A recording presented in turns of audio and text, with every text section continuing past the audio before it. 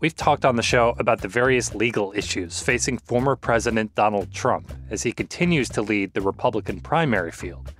And up until somewhat recently, they've kind of been, looming specters, something to be speculated about. Well, 4 indictments and 91 charges later, things are starting to feel a little different, way more real. Briefs and appeals are being filed, trial dates are being scheduled, and in some cases, the various associates charged alongside Trump are figuring out what they want their own legal futures to look like. Question now is, will the former president like what they decide? There is breaking news in Fulton County, Georgia, another significant plea deal. I want to get straight to CNN. My guest this week is CNN Chief Legal Affairs Correspondent Paula Reid. We're going to talk about what a series of plea deals can tell us about the case against Trump in Georgia and why ignoring gag orders is costing him cash. From CNN, this is One Thing. I'm David Ryan.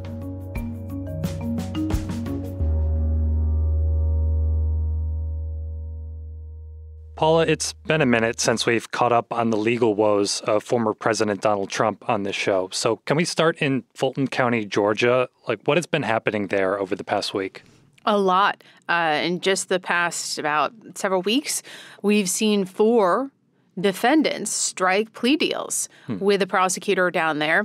Now, remember, they charged 19 people, including former President Trump, in this sprawling RICO case. And it was never expected that all 19 people would go to trial. Right. That's not the way this works.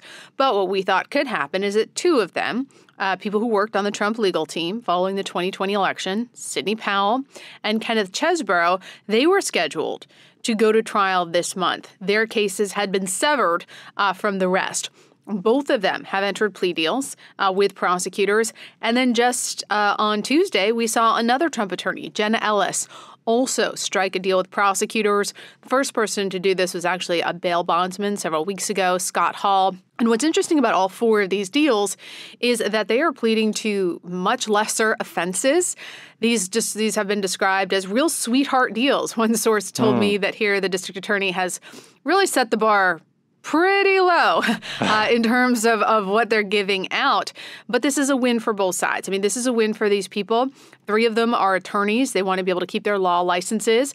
And it appears through these deals they'll be able to do that. Scott Hall will continue to be a bail bondsman. And the prosecutors can claim, 4 plea deals, 4 guilty pleas. Thank you, Your Honor, for the opportunity to address the court.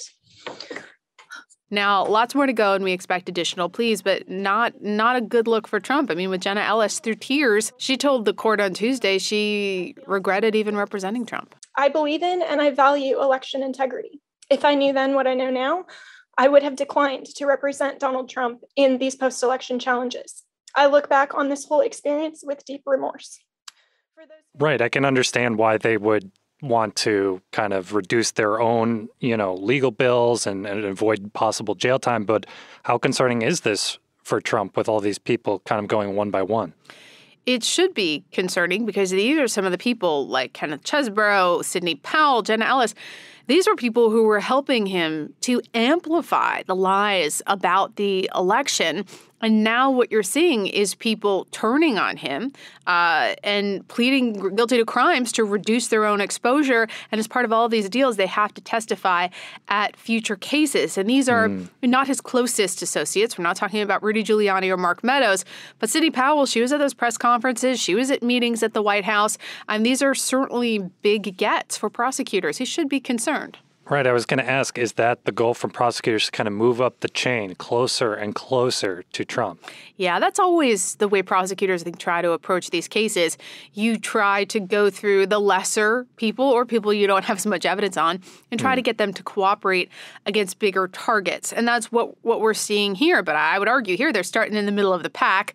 Part of that, though, is because Sidney Powell and Ken Chesebro were expected to go to trial. And I will say anyone watching these hearings, bless the state of Georgia, they're all televised so people could see this. It was pretty clear. Prosecutors weren't ready to bring this case to trial just yet. So they were clearly under a lot of pressure to strike these deals. Trump's lawyers have argued that these deals suggest that the case is weak, and that's why they have to do that. But that's not the case. I mean, this is the way that RICO prosecutions work. Now, has the district attorney, Fani Willis, written a check that she cannot cash in terms of convictions against former President Trump or Rudy Giuliani or Mark Meadows? That remains to be seen. And I want to remind people, it might be a while before we get an answer on that, because this is a case that is expected to take over 4 months. And if you look at the calendar next year, 2024, the trial's already on the schedule, the election events. I personally don't see a place where this trial can take place next year. So we're talking 2025, or if he's reelected, beyond.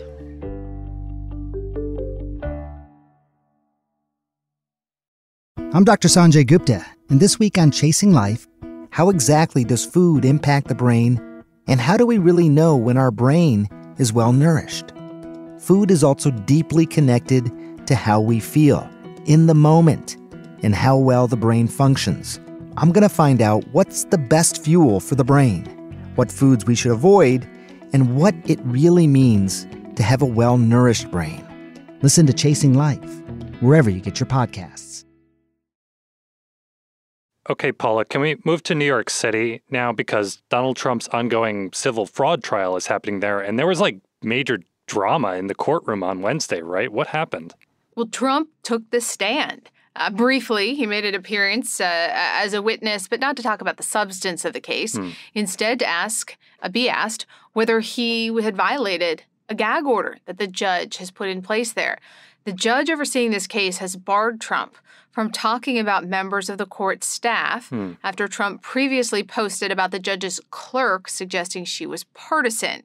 Now, that initial post remained up long after the gag order, so Trump's already been fined $5,000 for that.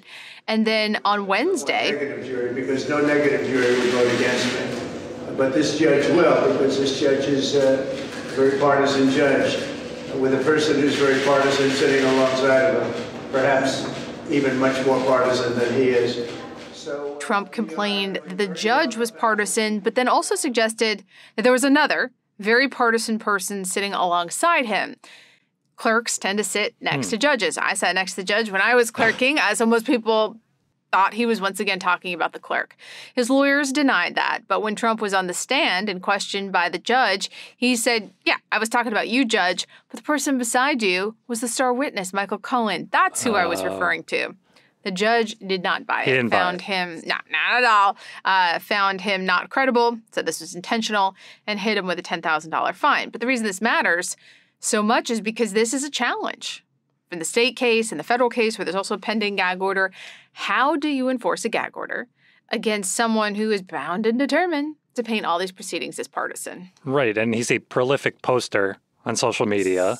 And now we've seen when he shows up to court in New York, he'll come out in the hallway and just kind of give his opinion on what's going on.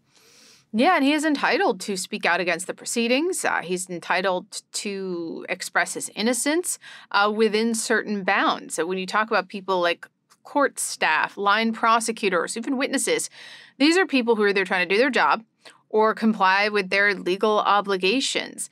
And to have the ire of former President Trump turned on you can really alter your life and in some cases result in violence, which is why the judges don't want him doing this.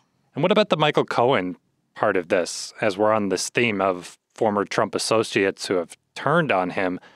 I read it was the first time the two had been in the same room in 5 years. What was that like? Think about this moment between him and Michael Cohen, the original flipper, coming face-to-face with Michael Cohen for the first time in 5 years in this courtroom in New York, a remarkable moment because this is what we're going to see play out again and again in these federal and state cases, right? He's going to have these courtroom reunions with former allies like Sidney Powell, Ken Chesebro, Jenna Ellis. Now, I'm sure we'll talk about Mark Meadows as well. These people who were his allies who have now turned state's witness. That is a very uncomfortable place to be for anyone. And it's unclear how that's going to resonate with voters, but it certainly takes up a lot of your energy and a lot of your bandwidth trying to go through this kind of process. And I guess for a guy like Trump who has always put loyalty above all else, I imagine. For good reason. I imagine seeing this, one by one has got to be a blow. Yeah, keep your friends close and potential state's witnesses even closer, right? I mean, there are some people on his team that we've asked, why do they keep so-and-so around? And I've been told by multiple sources, well, they're worried if that person was ever outside the fold, what that person could provide in certain investigations, because I'm told the former president did learn some lessons through what happened with Michael Cohen. Now, these other folks testifying down in Fulton County, that's a different thing. These are members of his legal team. They want to keep their law licenses. They are admitting to the fact that they engaged in crimes, trying to undermine the outcome of the election. It's different, but these incredible close allies turning on him, it's a remarkable moment in the arc of the story of former President Trump and his legal problems. And you mentioned Mark Meadows. Oh, yes. What is the latest as it relates to him? So we have previously reported here at CNN that he testified before the grand jury for the special counsel's investigation into former President Trump. This is the federal case. Exactly, the two federal cases. And we knew that he had gone in, that he had testified. We're told that he told the truth. Now, if he told the truth, that's probably going to contradict some things that he's said publicly. So we always sort of knew that it was likely he was saying things that would be detrimental to former President Trump. But now, through new reporting, first reported by ABC News, we're learning more about exactly what he said. And according to their reports, he completely contradicted this narrative that the election was stolen. That's a big break, of course, from Trump. But it's also a big break from Mark Meadows, from things he said in his book where he insisted that the election was stolen. Right. So this is really significant because Meadows is not just a witness, he is the witness. Thank you very much. Our witness today is Ms. Cassie Hutchinson. Remember the January 6th committee? When they investigated January 6th, they said all roads lead through Mark Meadows. I remember leaning against the doorway and saying, I just had an interesting conversation with Rudy. Mark, sounds like we're going to go to the Capitol. He didn't look up from his phone and said something to the effect of, there's a lot going on, Cass, but I don't know, things might get real bad on January 6th. Right. All the exhibits that kind of played out at the hearings, a lot of them involved what Meadows was doing, who he was talking to. Exactly. That's just why he's going to be such a key witness for prosecutors. And don't forget, Jeffrey, that Mark Meadows said in his book that the president only meant going to the Capitol metaphorically. Yeah, and as Liz Cheney said, that was clearly a lie. Yeah. He's not a perfect witness. Perfect witnesses are rare. Defense attorneys are likely going to whip out that autobiography that he wrote and have him read things, and the jury's going to have to decide if he is a credible witness.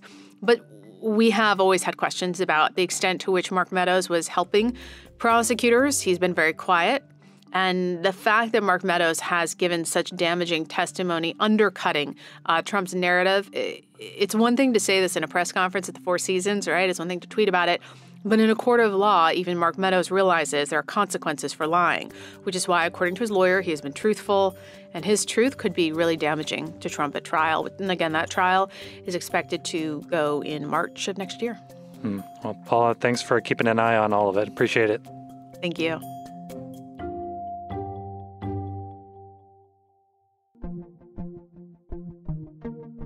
One Thing is a production of CNN Audio. This episode was produced by Aaron Mathewson and me, David Rind. Matt Dempsey is our production manager. Fez Jamil is our senior producer. Greg Peppers is our supervising producer. And Steve Lichtai is the executive producer of CNN Audio. If you're liking the show, don't forget you can leave us a rating and a review on Apple Podcasts. It does help us out. We'll be back next Sunday. Talk to you then.